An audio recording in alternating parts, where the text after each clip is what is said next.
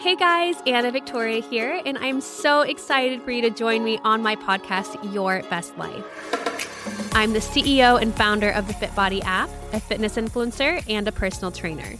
Every week, I'm going to have a special guest that will share their unique experience and unique story to share how they learned how to live their best life, even if they're still working on it, since we are all a work in progress. I can't wait to help you learn how to create your best life. Welcome back to Your Best Life with Anna Victoria and Luca. Hi, everyone. Today's guest is Dr. Aaron Carroll, who is a pediatrician and professor of pediatrics at Indiana University School of Medicine, where he is the vice chair for health policy and outcomes research and the director of the Center for Health Policy and Professionalism Research. He's written several books, most recently, The Bad Food Bible, How and Why to Eat Sinfully. He's also a contributing opinion writer for the New York Times' Upshot section. I'm so excited for this episode. There are so many different directions that I feel like we could take this. He obviously is a very educated man on many different topics pertaining to nutrition and obviously with pediatrics. And that's the area that I'm wanting to focus on since we have a baby coming. We're about to become parents, so there's definitely a lot of topics that we want to hear his stance on, right? It's breastfeeding or sleep and sleep training and vaccines. There is array of different topics. Yeah, and it's probably, we're going to dive into some controversial topics and get down to the most up-to-date science. And, honestly, like as a soon-to-be first-time parent, like there's so much information out there and so much quote unquote science that supports complete opposing sides. So I'm really excited to dive into these topics and see what the actual most up-to-date research is. So guys, here is my conversation with Dr. Aaron Carroll.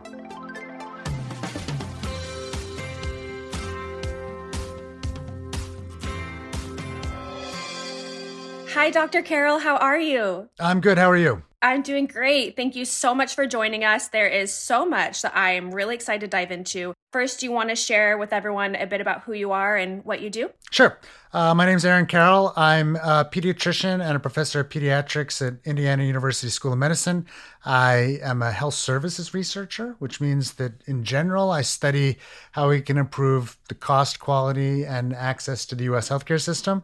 But I've also got a bunch of interests, including science communication. And I, in addition to having a reasonably popular YouTube show, I write pretty regularly for the New York Times in areas of sort of health and health research and health policy. Amazing. I feel like there's so many different layers and directions that we could go in diving into your expertise. But for today, I want to discuss mainly your pediatric knowledge and experience. I am currently 36 weeks pregnant. Oh, congratulations. Thank you. And it's with my first. Okay. So, there's just so much to learn and to research. And it can be kind of a scary world, not only for first-time parents, but for parents in general.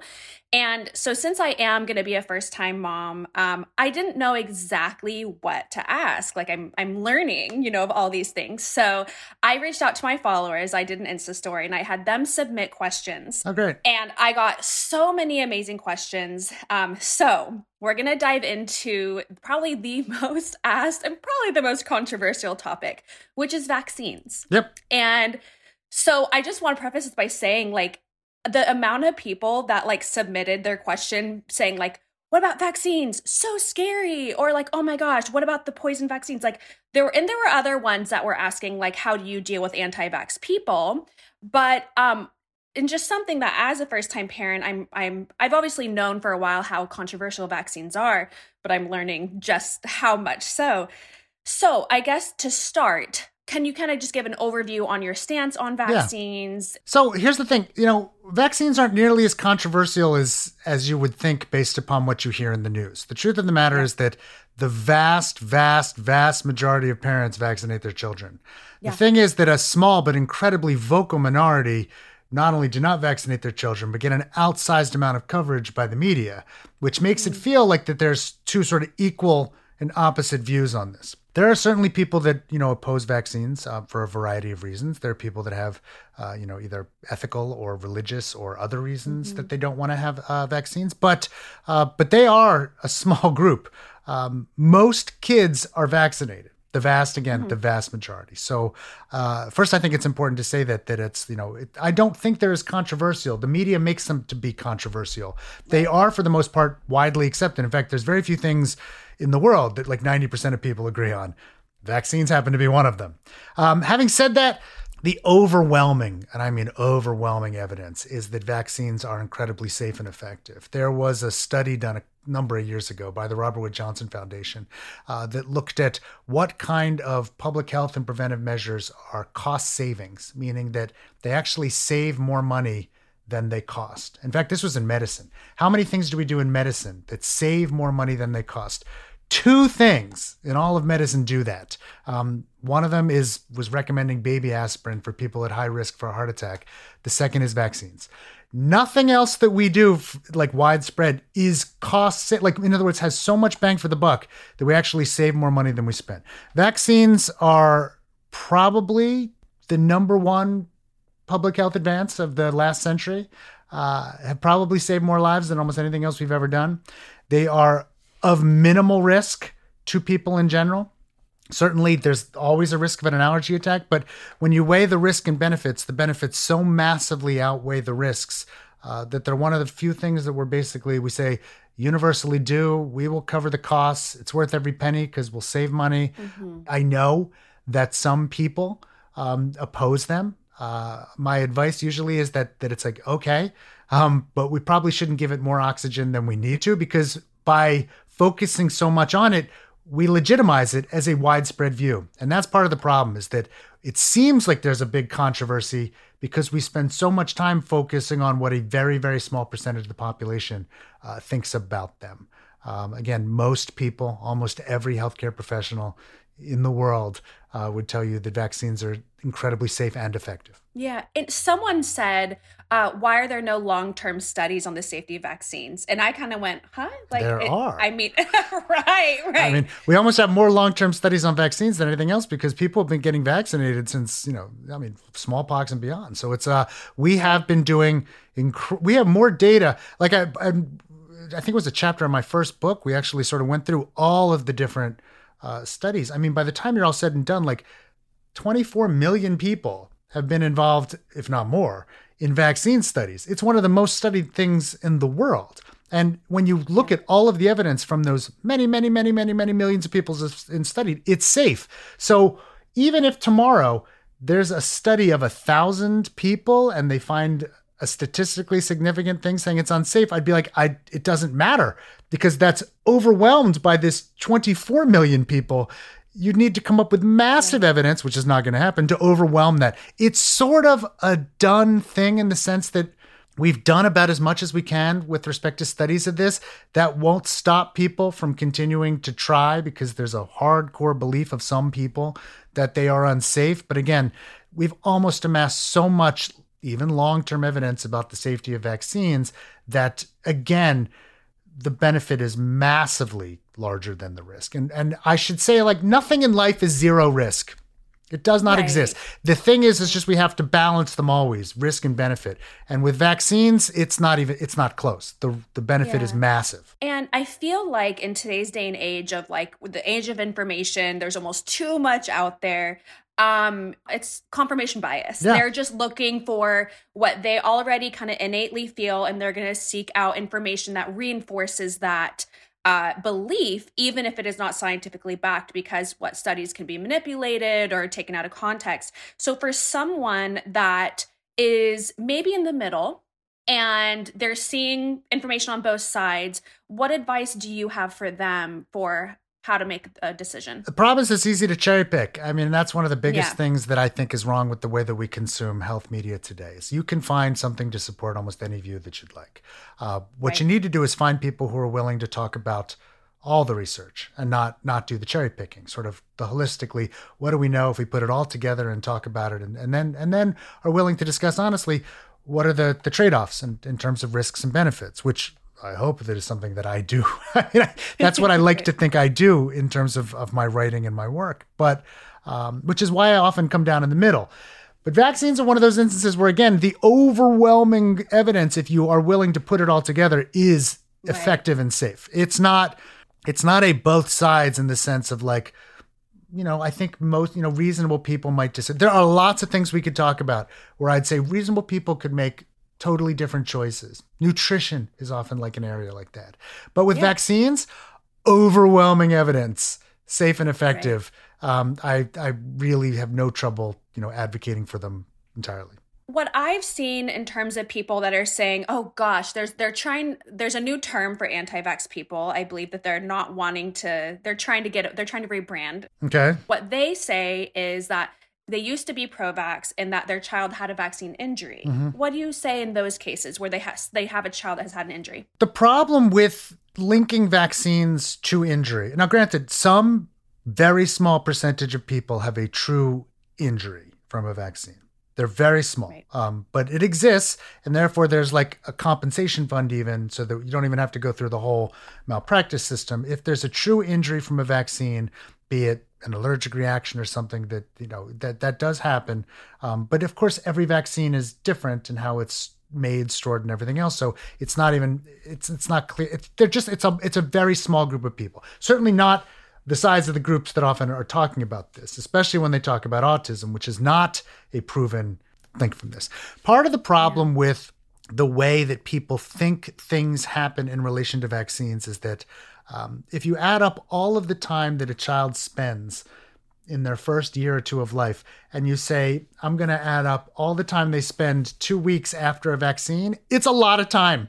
So if I took 100 children and I just randomly said, you're going to have something be wrong with you, and it's going to randomly occur over the first year of life, there's a reasonable likelihood that many of them would have that thing happen in the time period after a vaccine with no relation to the vaccine, just because it's a lot of time, months. Right. On top of that, when people get vaccines and when they have doctor visits, they often spend a little bit of time being very hyper aware of their child's behavior and activity. So, you're worried about a vaccine, they get a vaccine, they cry more, you're noticing their behavior, and now all of a sudden you're picking up on things that might have been there before, but now you're really seeing it. Right. That often happens, especially after doctor visits or vaccines. So there's a lot of things which predispose by chance or by sort of observation bias that would lead you to pick up on issues right after a doctor's visit or a vaccine. That doesn't mean the vaccine caused the injury or caused the problem, but it's very hard for humans to accept that. We like to link things together, especially when they occur together in time. And so they could be correlated, but not caused. And that happens quite a bit. So I think, a lot of times you see people who will blame issues and say the vaccine caused this when it's just either when it happened or when they noticed it, and not necessarily due to the vaccine. And what about delayed vaccine? So or a delayed vaccination schedule. So that's something that some people say I understand the benefits of vaccines. I'm going to vaccinate my children, but I would prefer a delayed schedule. Do you think that that's something that is a good middle ground, or? This is the problem with the delayed schedule. Is the biggest problem is that people often fall off, that they don't wind up. They're much more likely not to complete the vaccines if they don't stay on the regular schedule, because it's regimented. It's when the visits occur. It's how we keep things going. It's how we know, and routines matter. They help us stay on track. So when people start devising their own schedules, very often they fall off.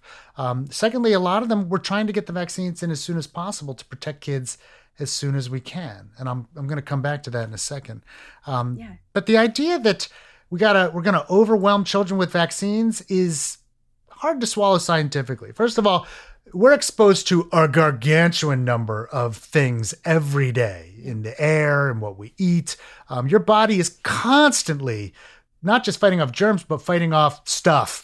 When we used to give out the smallpox vaccine, I think it had thousands of substances, if not hundreds, that were, in the one shot, because it wasn't really as pure as we can make it today. So when you got the vaccine, the old smallpox, it wasn't one thing. It was let's say 1,000. I'm making up a number here. But we have gotten so much better at purifying the vaccines that when you add up the entire vaccine load that we give to kids, they're being exposed to far fewer antigens in the entire vaccine load over a lifetime than they used to get from one dose of the smallpox vaccine. So it's not like they're being, when we say, oh my God, how many shots they're getting, it's not that much stuff, and it is infinitesimal compared to the body's ability to fight off things. It's not like, okay, you got your vaccine today. Today, you can't fight off anything else. It's like if we had the ability to fight 10,000 things, the vaccine might take up 10. Right. Where you'd be fine. Okay. So the reason for delay is low. Now, why do we want to get kids vaccinated early? Because the diseases that we're worried about, especially, one of my favorite examples is the chickenpox vaccine, varicella. So, most kids will have varicella, they'll have chickenpox and they do fine. The problem is people who are at high risk, babies. So a certain number of babies used to die every year of chickenpox. They would get it and they would die. We started instituting the vaccine for chickenpox, and we can't even give it until 1 year of age. So we're not protecting the babies by giving them the vaccine, but by giving it to other people. Vaccines are often about protecting those that can't protect themselves. Right. And years after we gave the chickenpox vaccine to enough older children, 0 babies died of chickenpox. So It's like one of those remarkable success stories where it's like, and it's the same thing about all vaccines. Like, you're protecting the people that can't protect themselves. Most of us will weather these diseases fine, but it's not, I want to protect me. Sometimes it is. It's also about protecting others. And in this case, by giving lots of people the chickenpox vaccine, we saved all the babies. That's what we do. And when you delay, when you wait, you increase the chance that you get chickenpox and you give it to a sibling, or you increase the chance that, you're going to get a disease that we could have protected you against earlier. These things are all done to get them done as quickly as we can, as early as we can, and to make sure that we get the most people the vaccines that they need. So this next question, it's actually a question that I had personally pre-coronavirus. Mm-hmm. And it was regarding the Tdap vaccine. Yep. And so I got it and, during my pregnancy, and at the time, again, pre-coronavirus, I was, thinking about, well, I've heard that my family members should get it. And I had a conversation with my husband, like, is this something that it's within my right to ask other people to get this done? Yeah. Yes.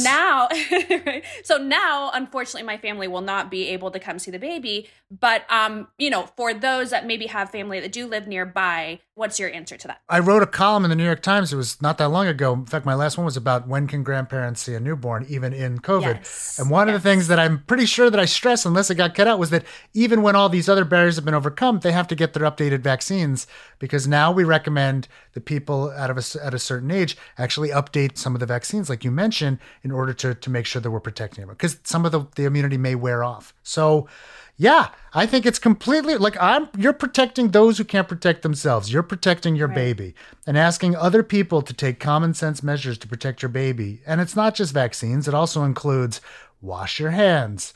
Don't kiss the baby's face. Mm-hmm. If you're sick, don't come near me.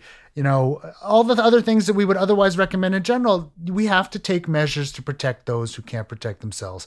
Babies absolutely fall into that group. Okay. And now how about, like you mentioned, you just wrote a column about, babies and coronavirus and family interacting with them. That was another one of the most asked questions. So in this moment that we're in right now, what is your recommendation for families introducing newborns to their family? So the highest risk, remember, with coronavirus is to the elderly. And so our biggest concern is about protecting grandparents. Or great-grandparents, if you're so lucky. So the measures that I think are reasonable.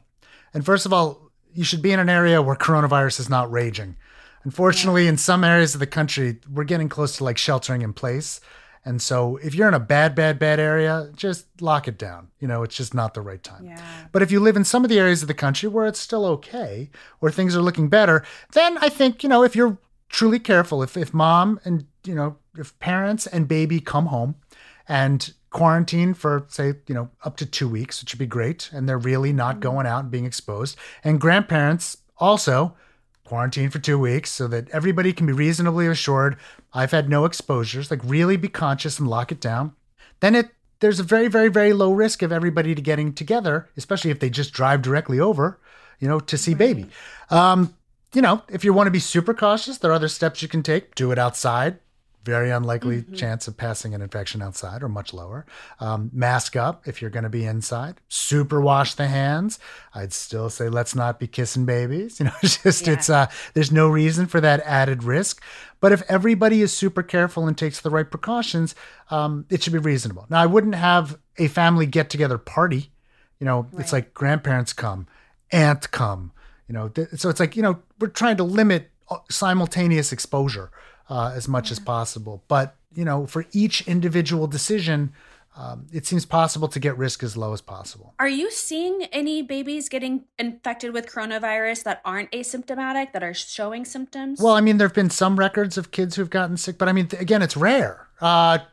This is affecting, for the most part, the elderly and those with chronic conditions. Now, babies are probably at higher risk than, say, a 5-year-old, but still, the risks are pretty low. Plus, this is the kind of thing where it's like, when you have a baby, you should be minimizing your baby's exposure in the best of times to all of these. Like, we don't bring babies out and put them into we don't take them to concerts. It's just or Disney World. Newborn babies should be protected. And so this is just common sense advice I'd give anybody having a baby anyway. It just also happens to apply during COVID. Yeah. Okay. And how about schools reopening in the fall? Do you feel like we are ready for that? It's so location dependent. Yes. Here's the thing. Again, if you're in an area where coronavirus is raging, it seems very unwise to do any big groups like that, period. It's a very hard decision to make. There's a lot of evidence that shows that in-person learning is clearly ideal and better than what is on Zoom. A lot of kids, especially at the lower end of the socioeconomic spectrum, fall behind in general, especially when we have Zoom learning. Having said that, though, it's not enough just to say school's important open. We got to make sure schools are safe. There are, again, we never get risk to zero, but we want to minimize risk. So there are measures schools could take to make things ideal. I would think trying to do it outside, if you could, better. Trying to socially distance kids or physically distance them, have them at least 6 feet apart in desks. Don't have them get up and change classes. Don't intermix them. Put them in one place, keep them there. Make them wear masks. Have the teachers wear masks. Have the teachers stand apart. Do not put all the kids in a cafeteria with a buffet for lunch. Keep them at their desks. Ideally, food can get delivered to them. Be careful about the busing. Be careful about how they're mixing in hallways. Those are all common sense. And in an ideal world, we'd have massive levels of testing. We could do, wouldn't it be wonderful if we could do asymptomatic testing of every kid every week, say, and then find the and pull them out. We are not resourced or prepared for this. Right. And so every school has to make a decision about how safe can they make it? How risky is the world around them? What are the trade-offs? And then, come to an individual decision. And so some are going to go online, some will be in person, and we will be figuring this out as we go. It's not the ideal way to do it. And it's one of those things you get frustrated about because we've wasted a couple months that we could have been planning this, fretting and worrying about other things that probably were a distraction. Right. And now, how about the coronavirus vaccine in general? So a lot of the controversy of people who are saying that they won't get it is because was rushed or there are no long-term studies for it. But then again, to my very limited knowledge, they're basing the coronavirus vaccine off of the prior SARS vaccine. So we don't have a SARS vaccine, unfortunately, because so here's the thing. We eradicated SARS. We squashed it into the ground, and we eradicated MERS. We squashed it into the ground. And because of that, they never really completed the vaccines. But the work that they were doing and looking at immunity was not perfect. Now, one of the things that's helping us with respect to this is that we started some of the work on those other vaccines for coronaviruses, which gave us a bit of a head start with how we might approach a COVID vaccine. So we will not have long-term data because long-term data cannot exist. That's one of those things where it's it won't happen. If your demand is we have 10-year data, then you will not have a vaccine for 10 years. Right. We will have to do safety data. In fact, whenever we approve a drug, we don't have data like that. Nothing does because it takes years to collect years-long data. The parts that they are rushing are not rushing in the sense of, we think that they're going to lead to big safety issues. I think it's more of a, how well will it work issue. So every year we got to churn out a flu vaccine because influenza changes its immunity. It's one of its gifts/curses. And so we have to sort of guess at what the vaccine is going to do, and we have to make it reasonably quickly because once we think what flu varieties are going to show up, we got to churn out the vaccine as fast as possible and get it to people. That doesn't cause huge changes in safety. It does cause changes year to year in how well does the vaccine work. Right. Having said that, in almost any year, it's still better to get the flu vaccine than not because any benefit is good. And that's what we're probably going to see with coronavirus. It's like we need to make things as safe as possible, and more people getting some immunity is way better than nobody getting any. And so I hear people's hesitation in getting it, but the only way we're going to approximate a normal society anytime in the near future without horrific loss of life and overwhelming the healthcare system is likely going to be through some sort of vaccine in the future. Having said that, of course, if we got massive levels of testing and or therapies which could prevent it, those would also be helpful in approximating a more normal life. But a vaccine is probably our best bet for rapid transitioning to much higher levels of safety. Okay. Now, I got several questions about the social implications and the development mentally and emotionally of babies during this time in quarantine. So how do you think that the quarantine is going to affect younger kids development-wise? So babies, I guess I'm not as concerned by because the vast majority of their development is coming from their parents. Ironically enough, they're probably spending more time with their parents now than they would get in many other. For many babies, they're going to get a lot of time because people are stuck. So, talking to your baby, singing to your baby, reading to baby, that is like playing with your baby. That is like that's numbers 1, 2, and 3 of everything you should be like. Just do it. Babies are going to get that. Even small children, when they start to engage and play with others, it's what we call parallel play, not interactive play, and they play next to each other with their own thing. They don't sort of engage with others outside of themselves for a while. When they get to interactive play, that's where we got to be more concerned look, I have teenagers. My daughter's hurting. Like she is a social animal. She wants to get out and be with her friends. This is hard. And it is more of when we get to where they're smaller children, toddlers, 3, 4, 5, 6, as you get older, like they are dependent. They're social animals and they do start to take cues from other children and learn by doing things together. That's going to be more difficult. It's one of the main reasons why we'd like to get to in-person school. We just need to make it safe. Right. Okay. So the next topic is another one that as a soon-to-be first-time mom, I've learned is very controversial, and it is about sleep safety for children. Yep. So just for some background, I joined a group on Facebook that was very science-based, evidence-based, and they are very big on the ABCs. So alone, on their back, and in a crib. Okay. No bumpers, no blankets, etc. I've been in that group, and I look to the science and everything. I have to say, though, they're very militant. They're very kind of extreme, and that's just not really my personality. Yep. So I joined another group, and then they were actually on the opposite end of the spectrum. That was very anti sleep training and very pro bed sharing. And so, I got it. And they were also militant. Like each group won't even allow the discussion of the opposite method. I have since found a group that is a bit more in the middle, but again, I do want to look to the science and to what is the safest. So what is your take on sleep safety? So the first thing I say to all parents is there are no children I see who are adolescents who have a problem sleeping alone. None. It's not, we worry about this as if we're somehow going to do long-term damage to our children. Yes. And everybody makes it into adulthood figuring this out and how to sleep alone. So you're just talking about when they learn and how they learn. And it can be harder later, but they all learn. It all happens. So it's eventually it's going to be okay. I think, the main concern about bed sharing is safety. Yeah. We have seen, there's an increased risk of something bad happening with bed sharing, especially if parents, fall into certain risk groups. If they drink, if sometimes with smoking and SIDS, it can come into play, and just all of a sudden, sleeping. Babies, we're trying to avoid asphyxiation and suffocation. That's the reason we don't use bumpers. That's the reason we have nothing else in the crib. It's just that they're not strong and they can't move. And if they get into a bad position and something gets in front of their mouth, they're stuck and they can't do anything about it. So you want to remove anything in a crib that they could get. So babies just basically sleep, in a onesie by themselves. No blankets, no pillows, no bumpers, no toys, no nothing. Like that's just how it's supposed to be. So I think that it's, I'm not a big fan of bed sharing. If you're asking me honestly, did we sometimes do it because we got so tired and we were yeah.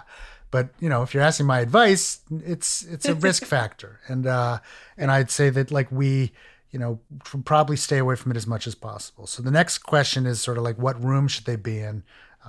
Some people advocate baby should be in the room with the parents, even if they're sleeping separately. Others will say it's fine to put them in their own room.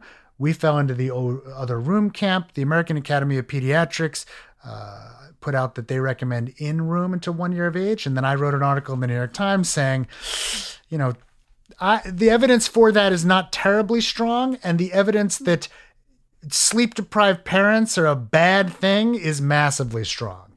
And so, getting a good night's sleep for parents is not only important for parents, but for children, because sleep deprived parents are more likely to be depressed. They're more likely to, have marital issues. They're more likely to have child neglect or abuse issues. They're more likely just not to be as good parents. So, we do want people to get sleep.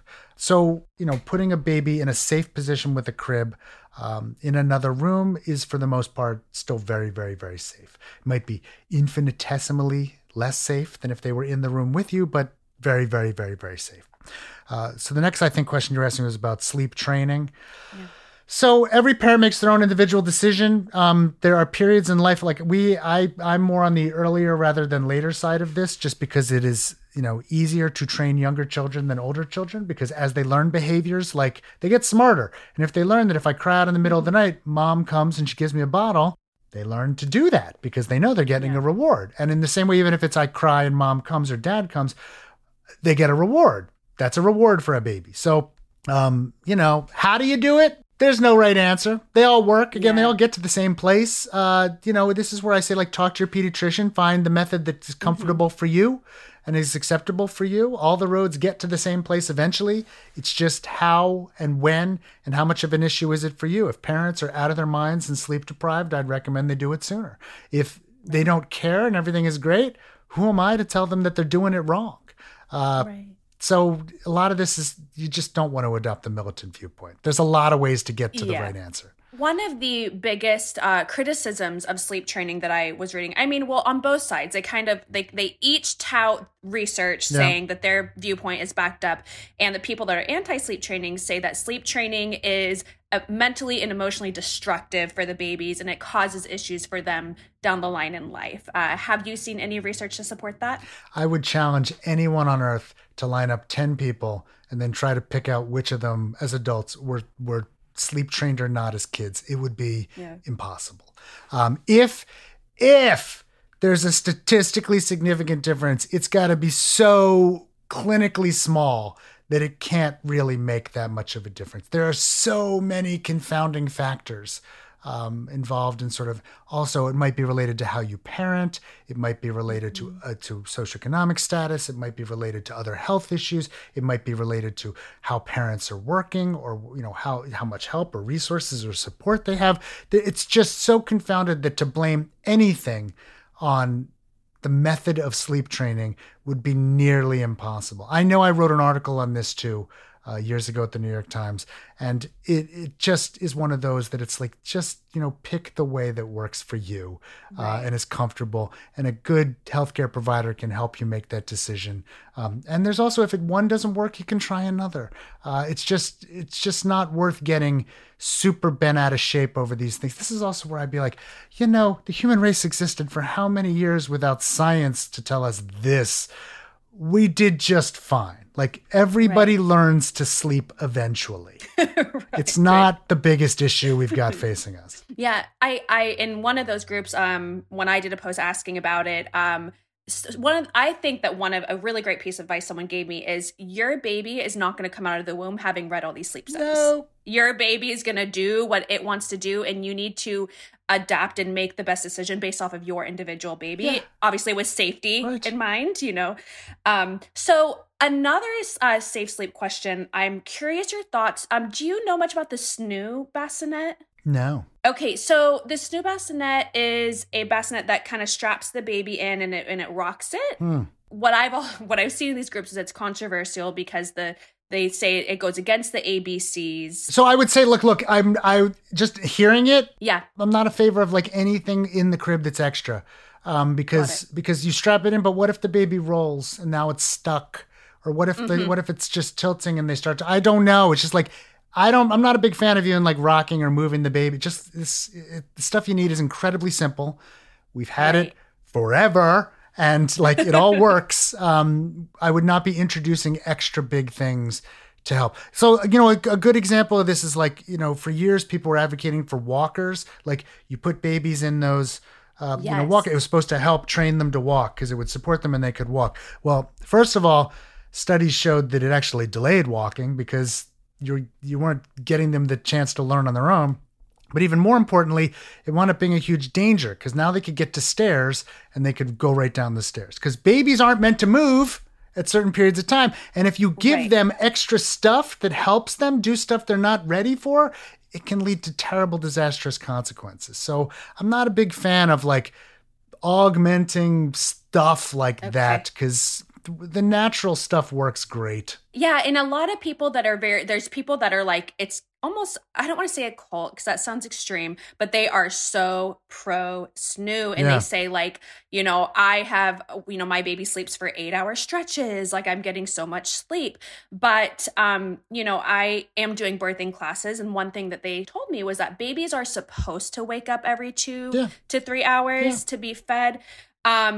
So do you feel like that's something that's a bit of a conflict with how babies are supposed to sleep through the night? I mean, that kind of advice is very early. So it's like only a fool wakes a sleeping baby. Like, you know, just in general. Having said that, the only time that's not true is really at the very beginning of life. So when you have a true newborn, yes, you want to feed them like every 2 hours, every 2 to 3 hours. And so you are getting up. But as you quickly get out of that first 2-week period, then, you know, if they start sleeping in 4 or 5 hour stretches, that's great.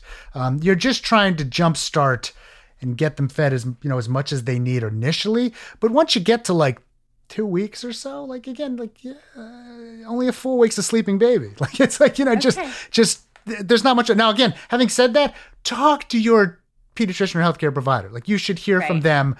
Everyone has different opinions on this, and some people are much more rigorous about it. But, you know, as long as babies are feeding quite a bit, once they get out of the very, very newborn period, you're doing great. But you don't need to artificially induce sleep before. You certainly don't want to do it at the very beginning because then you do want to feed them often. And even after that, they'll find their own natural rhythm, and you don't want them getting used to like rocking like that because then they're used to that. And when you try to change it, you're going to have its own issues. My wife, with our first baby, got in the habit of rocking him to sleep just before he laid the baby down. And then she tried to lay him down while he was asleep. Then, of course, it became impossible to put him down for naps. And by the time the third child, it was like, toss her in the crib and walk away. Let her learn to put herself to sleep, which is much better. Right. Okay, great. So another question that I got is, you know, how to choose a pediatrician as a first-time parent, like what questions to ask. I also saw a comment that said, you know, okay, this is my third child, you know, so I've learned to take pediatrician's advice with a grain of salt. And I was like, what? Like how does that correlate to you having more children and taking their advice with a grain of salt? So it's kind of a 2-part question. So yeah, what are your thoughts on that? Every pediatrician has a different style. So sometimes people ask me like, you know, what doctor should I see? And I'm like, that's a very different question for different people. Got it. You know, everybody should pick a doctor. Doctors are human. So if you had a pediatrician who was very militant about sleep training and you were not, then yes, you might eventually be like, this really doesn't make a difference. Some pediatricians are super rigorous about diet. Some pediatricians are super rigorous about other things. And As with everything in life, we often speak, especially as physicians, with more assuredness than the evidence supports, and we're human. So, we all have our biases. And so there are certain things and certain times when you absolutely positively want to listen to what a pediatrician says, but there are other things where there's much more choice. And depending upon how, a doctor expresses that, people will learn, you can't take everything as truth because people will disagree. Now, another topic, breastfeeding. So, again, from all these groups, I almost feel like these Facebook groups sometimes can do more harm than good, and I've heard that some pediatricians even advise, like, to new parents, like, the best thing you can do for yourself is stay off the internet and stay out of Facebook groups, and that will probably result in the least possible anxiety in this day and age. So what is your stance on breastfeeding versus formula feeding? I think breastfeeding is best, but I'm not terribly militant about it. So, the longer you can breastfeed and the more you can breastfeed, the better. That's about it. So with our babies, my wife breastfed, but we had a rotating schedule at night. So she'd feed the baby right up until and do a 7 o'clock feed, and then she'd go to bed. I was responsible for like the 11 o'clock-ish feed, and I would do formula because we tried pumping breast milk and it just wasn't working. And then I might even do the 2 o'clock feed, which is formula, then give the baby back to Amy later in the day. So she got a good 6-7 hours straight, and then she did breastfeeding the rest. And she breastfed as long as she could. Usually I would think it was about 6 months. Right. Some people go longer, some people go shorter. As much as you can do, the more the better. Okay. Have you seen any research to support that breastfed babies have in some way? I've heard lower risks of obesity down the line, anything like that? Everything I just said about, before about causation versus correlation is unfortunately complicated massively by breastfeeding. We will never do a randomized controlled trial of breastfeeding. I can't randomly tell people you breastfeed and you don't. Let's see what happens. Right. People who tend to breastfeed are different than people who cannot or don't breastfeed. They may be different socioeconomic status. They may work different hours. They may have different healthcare issues. They may have anything else I can't measure. Those babies are different for reasons that have nothing to do with breastfeeding. Something in their life is correlated both with they're going to breastfeed and with the outcome. The differences we see are incredibly small. And even when they're statistically significant, we just don't know if they're caused by the breastfeeding or if they're just related to it. And so, again, I think the evidence says it's good. And it's also natural. Like we have every reason to believe every other mammal on the planet breastfeeds. Seems like it's a good idea. Right. So we recommend it. Absolutely. But I wouldn't get, militant at it. The more you can do, the better. What I've heard is that, breastfeeding obviously it's hard, and that I don't know if it's in society or what, but it is represented as much easier than it is in reality. And that the stress of it being hard and people just being told like, oh, well, here's formula, that is what contributes to lower breastfeeding rates way more than, like the actual percentage of people that truly can't breastfeed is really like 2 to 3%. Have you seen any statistics like that? It depends how militant you're being and how you define can't. Like, I'm sympathetic to people who can't because they have to work or because... Absolutely. So it's like when they say can't, they're usually talking about you have a physical problem.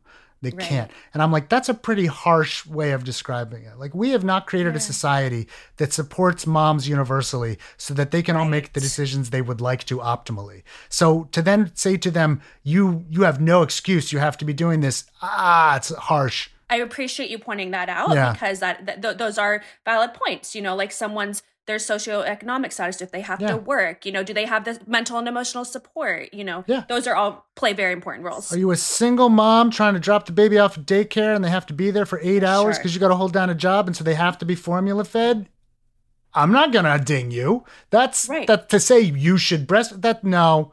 Not until we get together and say we're going to support moms so that everybody has the opportunity, if they want to do all the things that they'd like to. That's when we can talk about it. Until then, to say everybody should be breastfeeding and there's no excuses, you can. Yeah, I think that's a narrow view of what can means. Okay, great. I have 2 more questions for you. This is the last baby related question. So one question I got is your thoughts on babies and children eating a vegan diet. So I think, again, you're going to find a nutrition I'm pretty lax as long as we make sure babies are getting all the vitamins and nutrients they need. So, when we talk about milk, what we're really trying to get the babies is fat.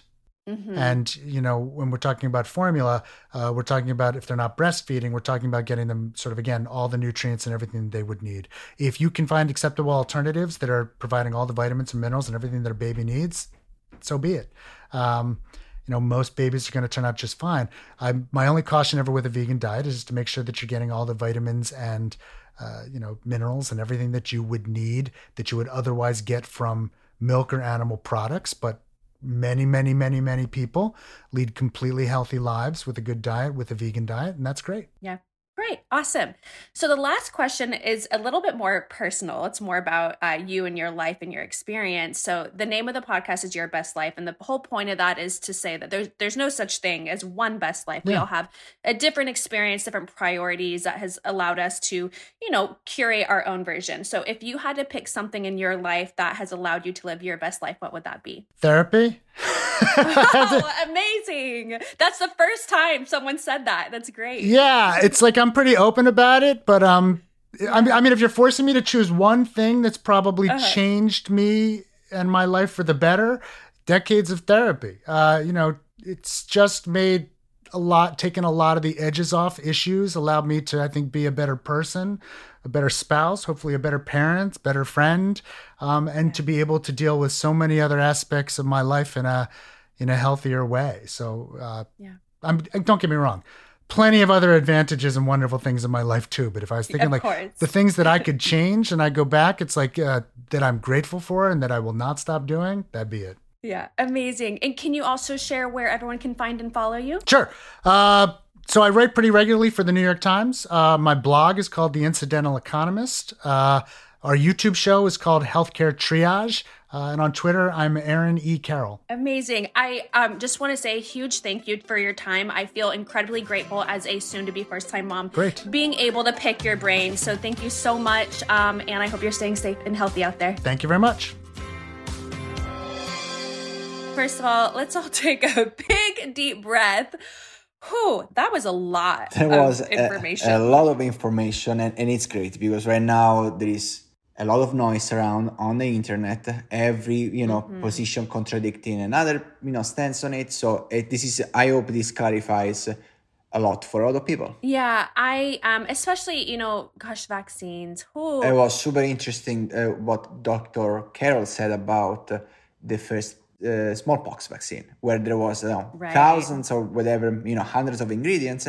And then today's vaccine, we've gotten so much better at, having a pure vaccine that actually what the kids are exposed to is way less ingredients than what it used to be in the first vaccines. I think that was incredibly interesting, incredibly insightful. I agree. I had no idea. That's the first time I've heard that. And the other thing is cause and correlation. I really actually, what he said about cause and correlation, where usually parents are hyper alert when kids get vaccines, and they might start noticing things that they were happening even before the vaccine, but now they're correlating the two. Okay, this is because of the vaccine, what's going on? When it's not, it's correlation, it could be, but it's not a causation, right? It's not a cause because whatever reaction is happening.